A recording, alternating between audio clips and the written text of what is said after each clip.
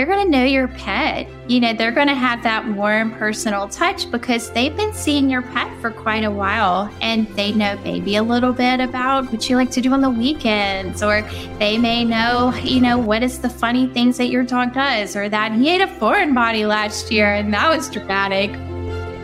Welcome to Dog Cancer Answers, where we help you help your dog with cancer. Hello, friend. I'm Molly Jacobson, and today on Dog Cancer Answers, we're talking about chemotherapy. Many dogs with cancer end up getting chemotherapy from an oncologist, but your general practice vet might also offer it. Doing chemotherapy does require special equipment and safety measures, so it isn't for the faint of heart, but some brave vets add it to their long list of services. Joining us today is one of those brave vets, Dr. Kristen Lester. Dr. Lester is a member of our editorial team for dogcancer.com. She's a veterinarian with a special interest in oncology. Dr. Lester, thank you so much for coming on the show. Absolutely. I'm so happy to be here. Thank you, Molly.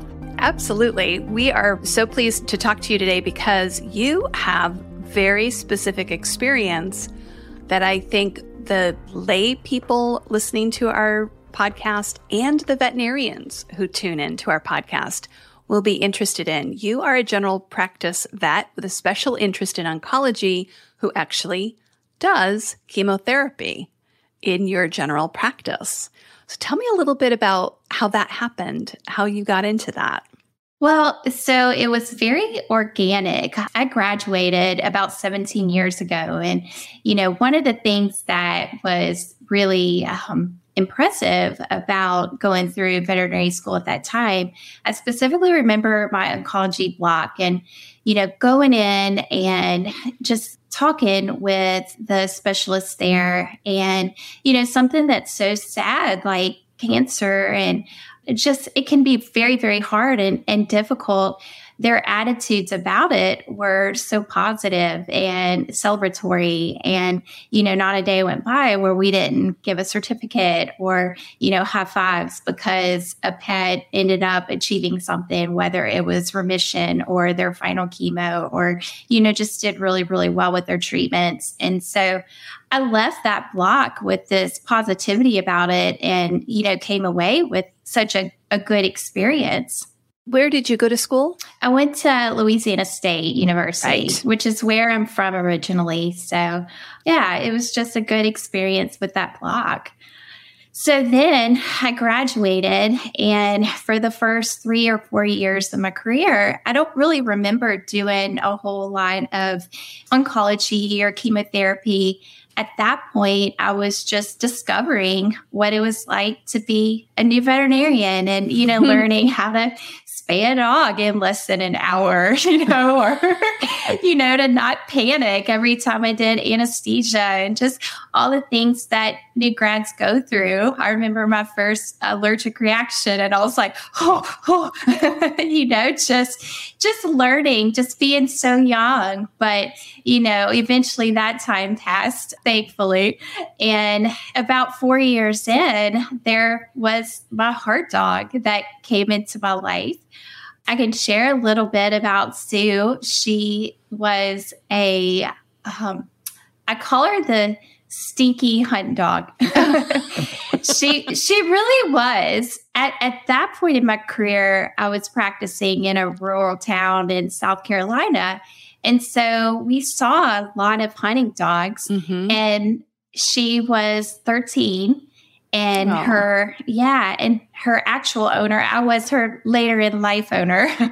Her actual owner passed away. He was an elderly man. And when I know. And when he passed, he left behind 6 animals to all of his kids. And I think they were overwhelmed and didn't know what to do. And they saw Sue was 13. So they scheduled an appointment to euthanize her. So Sue came in to my practice for that last appointment. And one of my colleagues looked at her and just thought, she still has some life. Look at this scrappy old girl. And so he asked them if he could find her a home. And so they were very appreciative and they signed her over and we took her on. And and I saw her in the cage, and it was love at first sight. So that sneaky hunt dog got to come home and live with me. And I don't know if she, lived indoors or outside at that point. She didn't act like it, but I made her an indoor dog, and we painted her toenails, and I got her a tutu, and she became a very fancy hunt dog. A very fancy hunt dog. She's a very fancy hunt dog. So I loved everything about her. She's just funny. So getting back to my cancer journey and treating cancer, about 4 months in, she had a lump on her right rear thigh. And here's my little high horse about it. That lump was soft, and it was squishy and freely movable. So what I'm trying to say is that it felt like a lipoma. And when I found it at home, I was like, oh, this is probably a lipoma. But as any good general practitioner should do, I aspirated it, and immediately I found out that it was a mast cell tumor. Ah, the great pretender that can look like anything it wants to. It looked just like a juicy lipoma. So luckily, my boss at the time, because I didn't want to operate on my own dog, he said, we can remove this today, and took great margins. And we had it biopsied, and it came back as a high grade 2 mast cell tumor.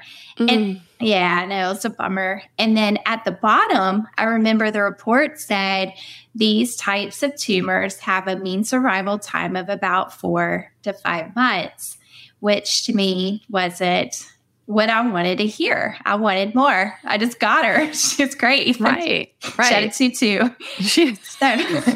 Her nails were barely dry. Her nails were barely dry. So I needed more time. And so once again, I'm very young in my career, and I just remembered this positive experience. We did have a specialty hospital about 40 minutes away. So this was Charleston, South Carolina. So I could have had that resource, but that spark was already there. And I felt like this is something that I can do. And so I started chemo with Sue. This was my first IV chemo patient. We did vinblastine every week for 4 weeks, then every other week for 4 treatments. That girl had no white blood cell abnormalities. Her blood work was perfect the entire time. She had no side effects. She did amazing. That's amazing. Yeah. And so I felt really good about that. Well, then months later, then all of a sudden her popliteal lymph node was palpable. And then I did an abdominal. And that's behind the knee? That's right behind the knee. So her tumor was on her thigh. And so the popliteal in that same leg got big and juicy. So it was metastasizing at that point. And I did an abdominal ultrasound, and there were her sublumbar lymph nodes, which are these lymph nodes that live right at the bifurcation or the splitting of the aorta. The aorta being the major artery of the body. Yeah. And having lymph nodes there, I didn't feel gutsy to remove those. And so, at that point, because they're so close to the aorta, removing them would be really, really dangerous, sounds like. Yeah, it can be done for sure. And I've seen it done. I've seen surgeons do it, but it wasn't a choice I wanted to make for Sue. And so my thought process is, well, what do we do now?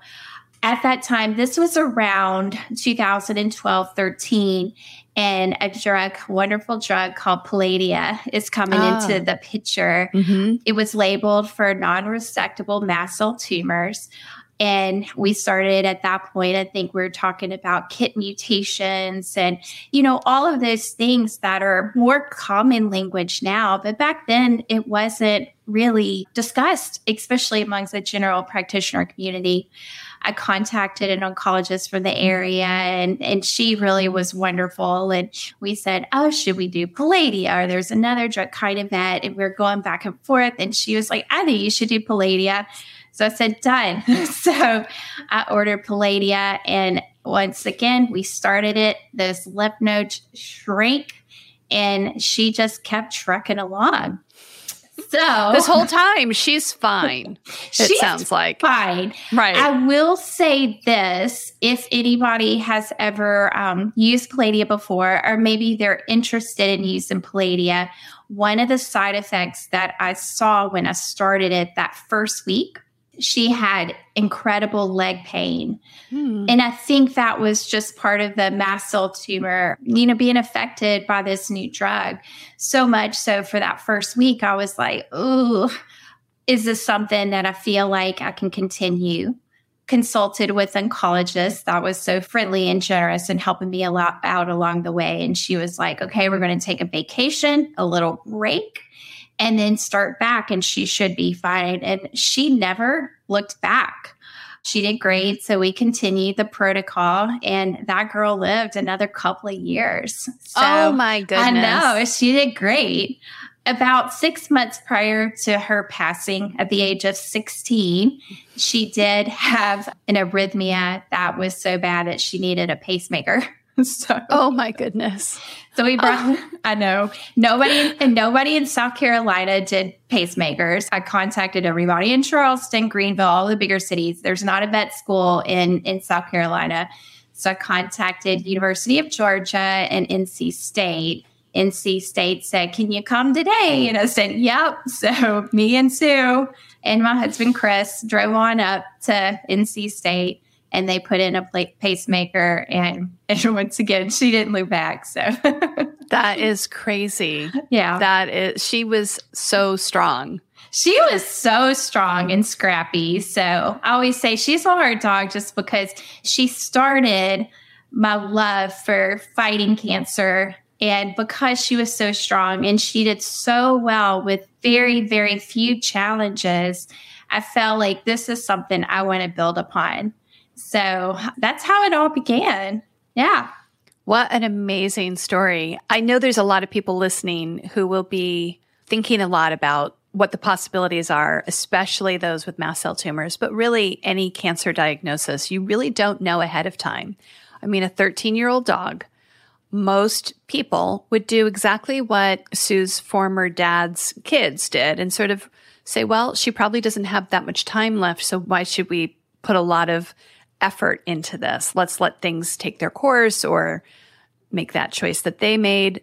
All of these are valid choices. But if you're the person who's wondering if she's got something extra, if she's got that little extra bit, give her a chance if you can do it. No regrets. We had no regrets about any of it. Even with the pacemaker, we were at the point where it was, okay, she either has to be euthanized today because she can't live like this. Her heart is going to stop, or we have to take this risk with her.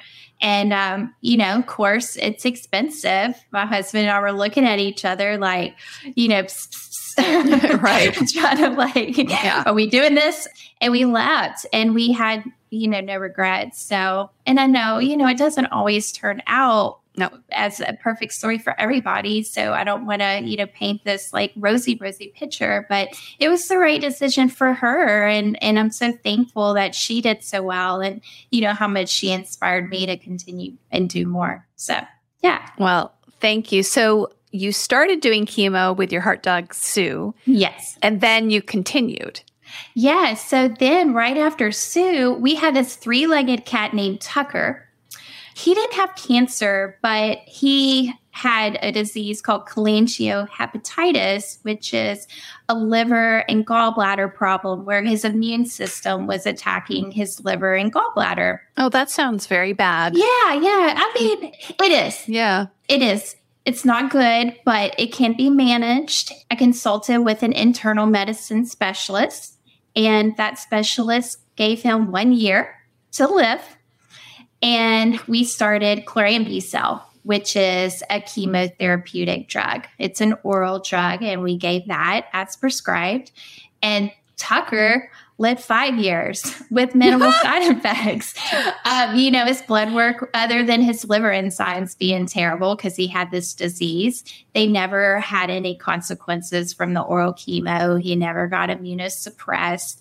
So he too was a rock star that beat all odds. So that not only was Sue, but then Tucker, it just reinforced.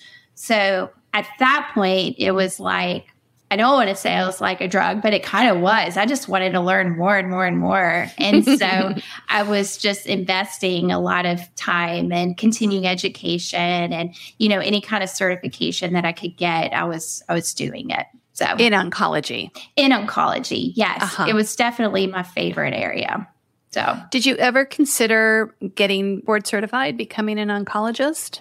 Yes and no. So kind of going back to my vet school career, I graduated at the young age of 26. It sounds so young now. But I'm with you. Yeah. Yeah. Just the young age of 26. And at that time, if you think about, I had been in school for 21 years, if you count kindergarten on them. Right. And, debt with student loans. And I was ready to make a living for myself. I was ready to hustle, if you will, and just wanted to get out in the workforce. And so I didn't have any thoughts at the time that I wanted to do an internship or residency because it's 4 more years of I probably would have continued those loans. And they work so hard and, the pay is, it's just a very, very modest income for those interns and residents because they're still getting their education. And that wasn't the right decision for me. So I went out into the workforce. But there's been times since then where, I just love oncology so much. And if I'm, hands deep in a full mouth extraction, removing cat teeth, I'm thinking to myself, wow, I sure do wish I was an oncologist right now. But that's okay. I mean, I like the variety of general practice. So no regrets. I love oncologists and, I love having them as a resource. But I think I'm right where I'm supposed to be. Well, that brings me to something I wanted to talk to you about because I know a lot of, I'm going to get the exact number incorrect. So let's say there are over 400 oncologists. Not all of those are small animal oncologists in the United States. And so there's something like 60,000 general practitioner vets. So there's many, many more general practitioners than there are oncology specialists. And so especially in the last few years, when the veterinary industry has been undergoing so much change, that affects the ability to give care. I know that at one point last year, at least, there was a 6-month average wait to see an oncologist. And 6 months to wait to see your veterinary oncologist might not be enough time. No, and some of these pets only have 6 weeks. Right. Our lymphoma dogs, it's unacceptable. And I feel so bad for the industry because, they truly are doing the best they can. But there's way more animals that have cancer than oncologists can handle. So that's where I think it is important for general practitioners to be empowered to do as much as they can. I think it is just really hard if, that's the only option. If an animal gets diagnosed with cancer, to say, well, there's a 6-month wait with an oncologist, or I'm comfortable dispensing prednisone. There has to be a middle ground where there's things that we can do in the intermediary in order to still fight cancer. And I think that we can do it well. Right. And you have gotten that feedback from oncologists, correct? Do they resent? Is there a professional resentment that you're taking clients away from them as a general practitioner? I don't think so. I'm sure that there may be a few that may think to themselves, well, maybe y'all should stay in your lane, but I've not gotten that. I've gotten nothing but positive feedback. One of the things that I think it's very important that I communicate to my clients is that I tell them I am not a board certified oncologist. If you want an oncologist, we're going to make that happen. We're going to refer you, especially now I'm living in a bigger city than previous places. I do offer that. But I also say, on the other hand, I am very comfortable with doing chemotherapy. Here is my background. Here's my experience. Here's why I love to fight cancer. So this is an alternative if you do not want to go that route. So I feel like anytime I've talked to an oncologist, they've been very, very helpful, and they haven't been discouraging or, frustrated.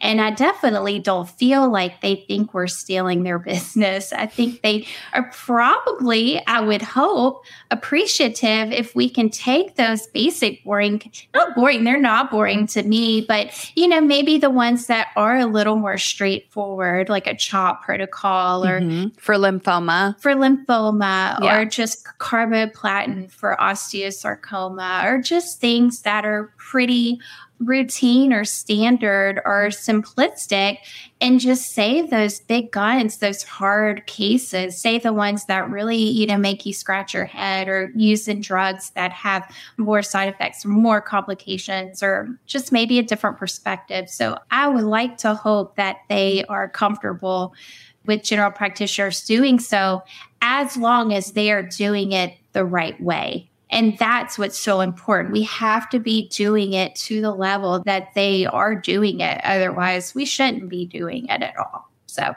Right. So what are the things that you do in your practice to give chemotherapy to patients that a general practitioner listening or a dog lover listening would want to look for in their general practice to make sure that this is safe for everybody? Because it's not just the dog or the cat, it's you as a practitioner, right? Like, you want the humans to be safe in the practice. Absolutely. I mean, you put the nail on the head. Safety is the most important thing, not only for dog safety. Chemotherapeutic drugs have such a narrow margin of safety that you have to get that math correct.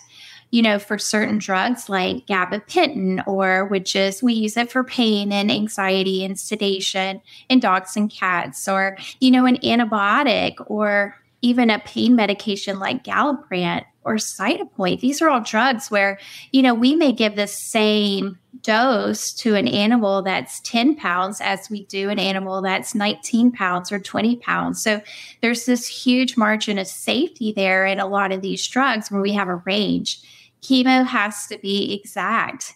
You can't just round up or willy-nilly or just approximate 1 cc per 10 pounds or, you can't do that. It has to be done correctly. So one of the ways that I like to be as safe as possible from that aspect is I like a double check system. I like for my technicians to be trained to also do the math. And then I like for both of us to calculate the math and say, this is the dose that we are going to use, and we have to match. And if we don't match, then we recalculate. And so by double check system, then I feel like that's one way that we can be as safe as possible. Where do you get those numbers from? Where do you get the numbers to calculate? Yeah. So as far as the published doses, there's a lot of resources available. My doses came from just my previous experience through LSU. They gave us an oncology drug guide handbook, and, a lot of those haven't changed. Drug handbooks, literature, there's just various resources. So these are all things that a GP can look up and find those published doses. Absolutely. Okay. Absolutely. The more experience with chemotherapy, you'll kind of see that, okay, this is the drug dose, and there may be a slight variation, but there's not going to be a huge change in the doses that are given. And so with that being said, so we both calculate. That's the way that we keep the dogs safe. And then the way that we keep people safe is by using safety measures such as PPE, personal protective equipment. And I like to think of that as just like this safety bubble, this like a shield of armor, if you will, or, just making sure that every entry point of the body, like the eyes and the mouth and the nose, are all protected by this equipment. A face mask and a respirator mask, and then a chemo gown and double gloves or chemo gloves. So just that shield of armor, that needs to be worn by every single person. Because these compounds they're very potent and effective, but you, if you're healthy, don't want them on your skin. Certainly don't want to ingest them. Yes. Highly frowned upon. Because it does go through. It does go through. It's frowned upon. Don't bring your McDonald's into the chemo room. Don't set it on the counter. Don't just spray it willy-nilly. Bad things can happen because they are considered hazardous drugs. They're dangerous if you are exposed to them chronically in an unsafe way. There's a study, and I don't remember exactly the resource, but they measured healthcare workers who are chronically given chemo over long periods of time. Maybe they weren't wearing the safety equipment. I don't know. I don't know the specifics, but they were actually measuring chemo in their urine. Oh, yeah. Yeah. And so what we know is that they can cause problems with unborn babies. They can cause cancer. It's hard to believe that, chemotherapy can cause mutations and that can lead to cancer. And so it is so important that we are safe, because I don't want to have cancer later on and wonder, was it because I was unsafe? I was lackadaisical and I didn't care. Or I would even be more devastated if one of my teammates got cancer and I put them in harm's way because I was just like, oh, it's just a quick injection, or this is no big deal. We can't see this happening in your body, so it'll be fine. Well, I would feel terrible if they got cancer because of something that I didn't do to protect them. So it is of utmost importance that if a general practitioner is doing this, they have got to make sure that they are safe, and they have to make sure that their team is safe. And if they don't do, and the doc, by doing correct math and double checking, they've got to do those things. Otherwise, they shouldn't be doing them, in my humble opinion. Certainly sounds like there's many good reasons for that. Is there special equipment that you need to administer chemo or can a general practice, once they get the personal protective equipment, can they just start doing it? Or is there anything that they'd need to do in their practice to start offering chemo? Yeah, absolutely. The more, the better, the safer you can be. And so a biosafety cabinet is absolutely preferred, which I think in a way, it sounds like it's so unattainable. But at my last practice, we were actually in the process of doing a new construction. So we put in a biosafety cabinet. It was less than $10,000, which that's a lot of money for sure. But it's doable if you are going to not only make sure your staff is safe, that you're safe. It's so worth it, and it pays for itself. Mm-hmm. So it's a very, very doable thing. So I definitely recommend that be, an investment, especially if you're going to be doing a lot of chemo. Tell me what that is. It's it's called a hood. You hear it being a hood. Okay. And so you draw up chemo underneath the hood, and it sucks all of the bad stuff up and out the building. Okay. So it's a giant exhaust system, basically. Exactly. So it's not floating around in the air while you prepare the chemo for a treatment. You're trying to prevent aerosols from forming. And so it just goes up and out of sight. So it's a doable thing. It doesn't sound attainable because that's not something you don't go in every single vet practice and there's that hood. No, very, very few practices have one. We installed it in my last practice. I've just joined a new practice and we're doing a renovation, and that one is also going to have a hood. So we've already picked that one out. So it's definitely something, it's that extra safety thing that really should be done. And as guidelines get stricter, there's something called USP 800 guidelines, which are super, super strict. They want you to do that too. So that's in a hood, if at all possible. If you do not have a hood, there's these wonderful little, they're called closed system transfer devices, which are these little plastic parts that I always imagine that they take the place of needles. So getting rid of needles, they're these little plastic tips that go on the end of the syringe that sit on top of the bottle of chemo, and that also fit on the end of the IV catheter. And it's a system that keeps all of the drug within that system so it's not aerosolized. So it doesn't. Yeah. Because if you're drawing chemo out of a vial, you pull that with a needle, you pull that needle and syringe out, well, there's going to be a little droplet. And then if you're not wearing your shield, then you could intake that. So these systems are in place, and there's several brands. I use one that's called a Face Seal, but there's several brands available. They're very inexpensive. So probably $20 per pet, it may be $3 for this part and $5 for this part. But for, $20 or so, you can get rid of the needles. And this device makes it all just one streamlined transfer system that keeps the chemo from being exposed to the air. Because you're drawing the chemo out of the vial it comes in into a little syringe that holds the dose that you need to administer to the animal. And so it just keeps that so that it's all safe as it travels from the vial to the dog and is administered at that point. The needle comes on later once you're closer to the dog. Or does it go directly into a port? It goes directly into a port. Okay. All right. No needle needed. No needle at all. Needles out.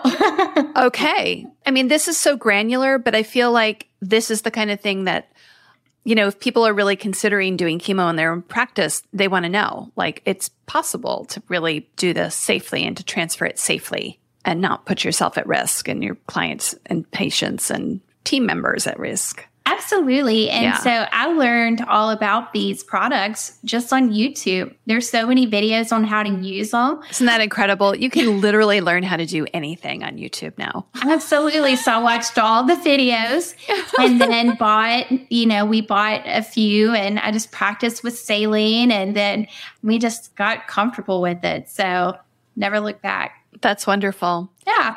Are there any other safety protocols that people need to keep in mind?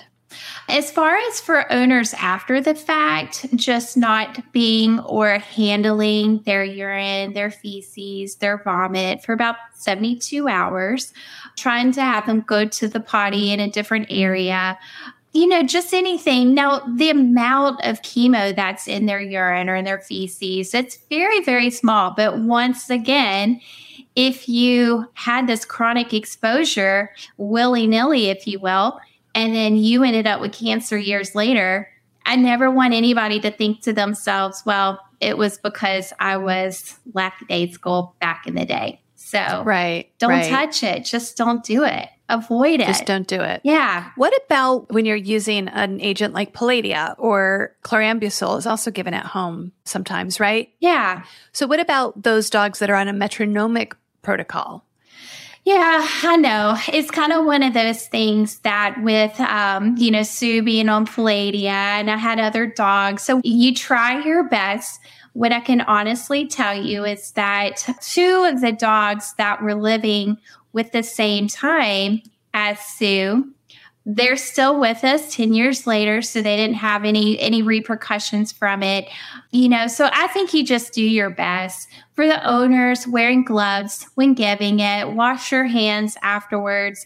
Anytime Sue would have a mess or what have you, we would clean it up with, gloves, and we just do the best we can. But, it's hard. You can't have them living in a bubble. So just avoid it. Right. Yeah. It's kind of like us in the world. We're surrounded by things that could potentially cause cancer, but we just do the best we can and limit and try not to lose a ton of sleep over it. And those lower doses, aren't those lower doses generally than what you would get by injection or intravenous in a clinic? Absolutely. So those metronomic doses are going to be much, much lower. So hopefully that'll also help to minimize risk over time. Absolutely. Yeah. Okay, great. Well, this is a good place for us to just pause and hear a word from our sponsors. And we'll be back with Dr. Kristen Lester. And I want to ask you about what drug protocols are most likely going to be offered in a general practice setting. And now, a message from your dog. Every day with you is like a day at the beach, and I want as many beach days as possible. I want to run and sniff and find a good stick to carry. I want to walk with you, run with you, sleep with you, eat with you. And when I eat with you, I want Everpup. It infuses any food you give me with health and life and vibrancy. I can feel it It's a strange thing to do, sprinkle this powder on my food, but I wouldn't have it any other way. My time with you is precious and irreplaceable, and I'm thrilled to be with you for as long as possible. Here's to puppy playtime and senior snoozes. No matter how old I get, I want my Everpup. It just makes me feel good. In this life, and the next, and the next, and the next, I am so grateful to be your dog and for the Everpup you give me. So now that you know what your dog wants, get Everpup, the ultimate dog supplement.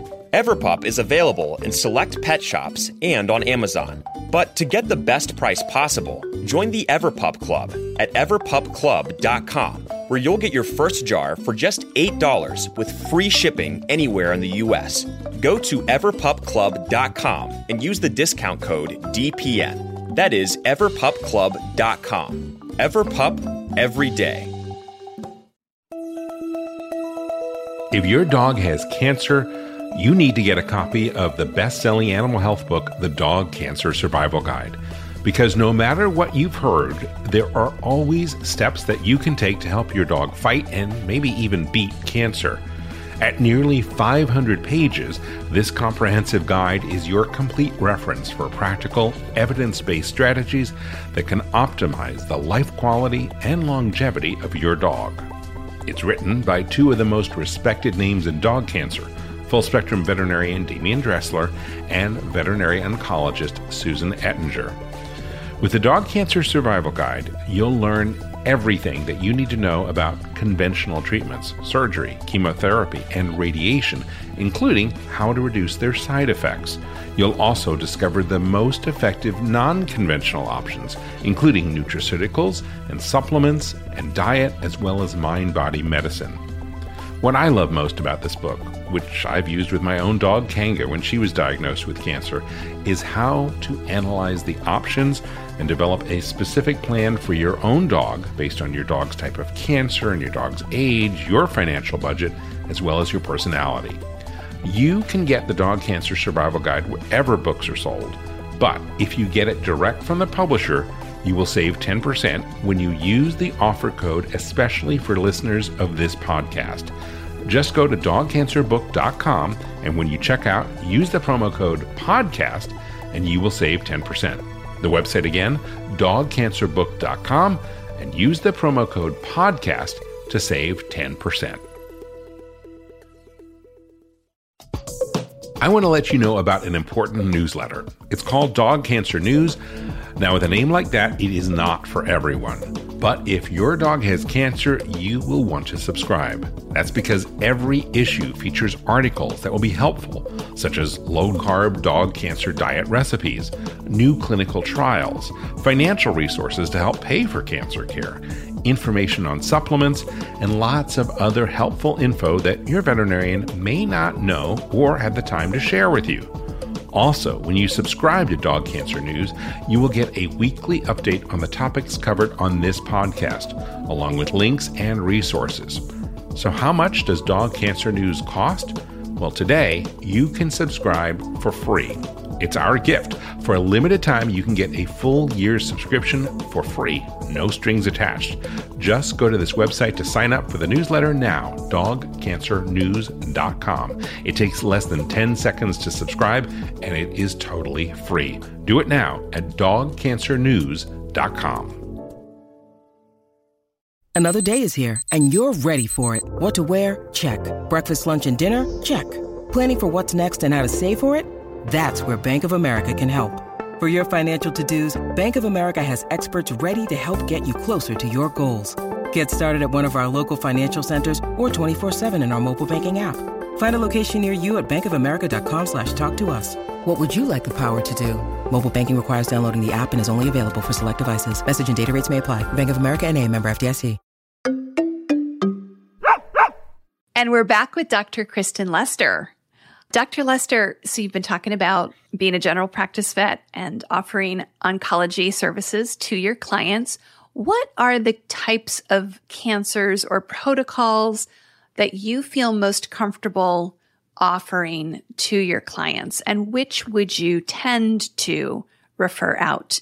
So I think it is going to be an individual preference, what their experiences are. And over the years, I've kind of collected a repertoire of what I call like the common ones that, like, for example, I will treat a dog with lymphoma with CHOP. I will do that. Osteosarcoma and the use of carboplatin. Feel very comfortable using that drug. Then blasting for mast cell tumors. Then that was my first one. So, right. That's your heart drug. That's my heart drug. That's my first one. Then blasting's the best. So, really all of the ones that are what I consider the workhorse drugs. These are the ones that you see time and time again. Lomustine, that's an oral drug. Chlorambucil, that's an oral drug. All of those I feel very, very comfortable with. I think the ones that maybe I would shy away from, there's a drug called Mustargen that can have some very, very scary, or it's scary to me. I just don't have experience with it, but something that a dog that may have CHOP and maybe has gone through a couple of rounds of CHOP and then now we're no longer responding to those drugs, I may recommend a referral at that point. Or at least phone a friend and contact an oncologist and say, hey, anything else that I can provide, especially if that client doesn't, want to go to an oncologist for whatever reason. So definitely phone those friends as much as I can or need to.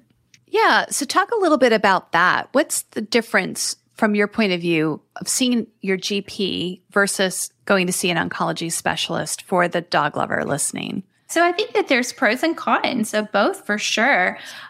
Pro of going to an oncologist is that that's all they do all day, every day. They have years and years of training and research, and they could probably do all of those things in their sleep. They're used to those conversations and they're used to managing side effects because it is an all day, every day thing. So there's expertise there that's valuable. I think a con would be cost. It's going to be more expensive for sure. They're specialists. They can charge more. And that's definitely allowed and understood. The other thing is proximity. They may not have an oncologist within. I know my first job, I was an hour from Houston. My second job, I was 3 hours away from Dallas. So this not a practical feat for somebody to drive 3 hours to do chemo on their pet once a week for 4 months. So I think that, that is a disadvantage, is maybe proximity. Gas prices. Driving 3 hours is not just about the time. That's a lot of money. Yeah, it becomes a deal breaker for a lot of people, for most people. Like I said, right now I live in a busy city, so we do have a couple of oncologists here, but for the majority of my career, I haven't lived in the same town as an oncologist. So if we weren't doing it, then who would? Right. So the pros and cons of oncology, what are the pros and cons of seeing your general practitioner? Are they all sort of reversed? Yeah. So I think the pro for a general practitioner that does chemo well, that does it responsibly and safely, is that they're going to know your pet. They're going to have that warm personal touch because they've been seeing your pet for quite a while and they know maybe a little bit about what you like to do on the weekends, or they may know, what is the funny things that your dog does, or that he ate a foreign body last year and that was dramatic, or they might have a sense of how strong your pet is. Yeah, exactly. Or what your pet looks like or seems like when they are sick. I love that when I know a dog or a cat well enough to where I can walk in and say, oh, something's wrong. This is not how Fluffy behaves. This is not how my dog's Jeffrey. This is not how Jeffrey behaves. Jeffrey's sick. I love that because that is just another level. Those people and they become like your family. What I can honestly say is that my clients that I manage their pet's cancer, they almost become friends/family. They become part of my world. I take pictures of them. We become Facebook friends. It just becomes a whole level of community there. So that is very, very valuable. I think that, location, most of our clients are within, 30-minute drive. And so it's not a hard thing to bring their pet once a week. It's a lot easier. And then finally, it is going to be less expensive. So just the nature of general practice is going to be less than specialty. So, yeah, well, that's all very reasonable and honorable. And it sounds like there's enough work to go around. So if general practitioners are listening and they're interested in offering chemotherapy services to their own clients, where do they start? What do you suggest? Yeah, so I think that from a safety standpoint, a good place to start is the it's AHA 2016 oncology guidelines. Okay. They really go through very nicely how to wear the PPE, the personal protective equipment well, and, the type of hood. And, I think it talks about the hood there, maybe not. So correct me if I'm wrong, but it gives you a nice basic guideline for doing it safely and how to communicate. YouTube videos on the phasio, learn how to use those protector connector injectors. We'll try to find some to put in the show notes for people. Absolutely. I would love that. Yeah.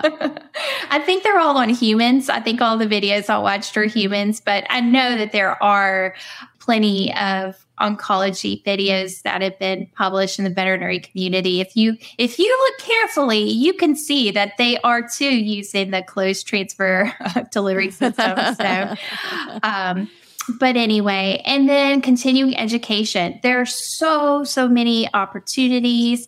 Like I said, I started out, there was a lovely weekend course all about oncology, all about chemo. It was like 15 or 20 hours of just sitting there and learning all about oncology. It's a vet folio, 4-hour, not accreditation, but just like an extra badge of honor, this certification that you can get just by learning all about chemo. There's so many different resources on even Facebook. There's a veterinary oncology information group where you will have people that post cases and say, what should I do? And there are several board certified oncologists that will respond and give advice through that Facebook group. So isn't that great? I imagine that's only for DVMs. It's not for lay people. I know that you do have to ask for permission, but I don't know if they would, because I think a lot of LVTs get on there. I'm sure that there's probably some guidelines, but hopefully, nobody's in there heckling or I think they are monitored pretty closely, but yeah, so there's so many resources. And then finally, utilize telemedicine. There's several companies that they make a living by supporting boarded specialists that will get online and give advice to general practitioners that need it. And so I've utilized them several times. If I've had a hard case, I've said, hey, they'll look over my biopsy samples. They'll look over all of my staging. They'll look over what I've done, and then they will give their advice. And I've even had them type up protocols for me and say, here's the protocol that I would use. They charge a small fee, and then that fee gets passed along to the client. I ask the client's permission. I say, hey, you don't want to go see an oncologist, but I can do telemedicine with an oncologist.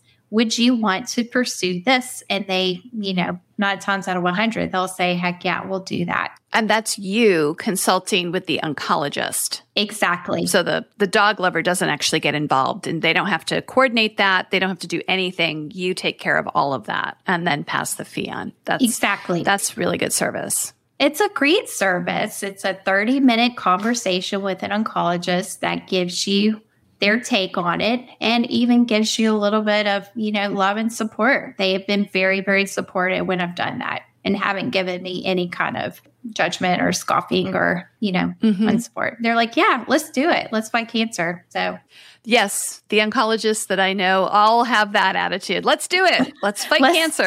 There's always something that can be done. So there's always something. Yeah. Yeah. Wonderful. Well, we'll put links to some of those services in the show notes, and we'll put as many links as possible so people can continue to explore. And I just want to thank you so much for joining us today and sharing all of your amazing stories and your experience, because I know that a lot of people wonder about this. Can't my GP do this? And so hopefully this will inspire some GPs to explore this a little bit, because I think there's a lot who want to be able to offer services that maybe right now they're not able to for whatever reason. So it's good to get more people on board. Yeah. And if anybody needs a pet talk or, because I will have young associates that know that I'm passionate about it, and they'll contact me and say, hey, can I do this? And I'm like, yep, come on, let's do it. And so if anybody needs a little pet talk, then feel free to reach out. Okay, great. Yeah, you can find Dr. Kristen Lester through her profile page on our website on dogcancer.com. Dr. Lester, thank you so much for joining us today. Oh, you're welcome, Molly. It was a blast. And thank you for hosting me today. So hope you have a wonderful day. I hope you come back. Thank you.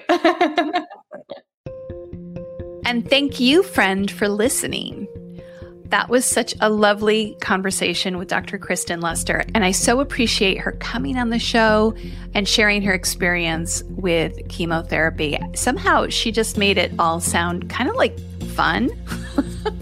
And I hope that inspires some of the veterinarians I know listen to think about possibly learning more and maybe even adding it as a service, because we all know that while not every dog lover chooses chemotherapy to treat their dog's cancer, probably more would if it were more convenient, affordable, and close by. So if you're a dog lover listening, it doesn't hurt to ask your veterinarian if they or another general practice vet in the area offers chemotherapy services for your dog. Please join us on dogcancer.com, where you'll see Dr. Kristen Lester as a contributor, along with many other veterinarians, sharing their expertise and their genuine passion for helping animals, including and especially yours. I'm Molly Jacobson, and from all of us here at Dog Podcast Network, I'm wishing you and your dog a very warm aloha. Thank you for listening to Dog Cancer Answers. If you'd like to connect, please visit our website at dogcancer.com or call our listener line at 808-868-3200. And here's a friendly reminder that you probably already know. This podcast is provided for informational and educational purposes only. It's not meant to take the place of the advice you receive from your dog's veterinarian. Only veterinarians who examine your dog can give you veterinary advice or diagnose your dog's medical condition. Your reliance on the information you hear on this podcast is solely at your own risk. If your dog has a specific health problem, contact your veterinarian. Also, please keep in mind that veterinary information can change rapidly. Therefore, some information may be out of date. Dog Cancer Answers is a presentation of Maui Media in association with Dog Podcast Network. Is artificial intelligence going to change veterinary medicine? Well, it already has. Right now, on Dog Cancer Answers, we're speaking with Dr. Kelly Deal of Morris Animal Foundation about how AI is impacting veterinary research and the practice of medicine itself. That's on Dog Cancer Answers. Get it wherever you get your podcasts or at dogcancer.com/podcast.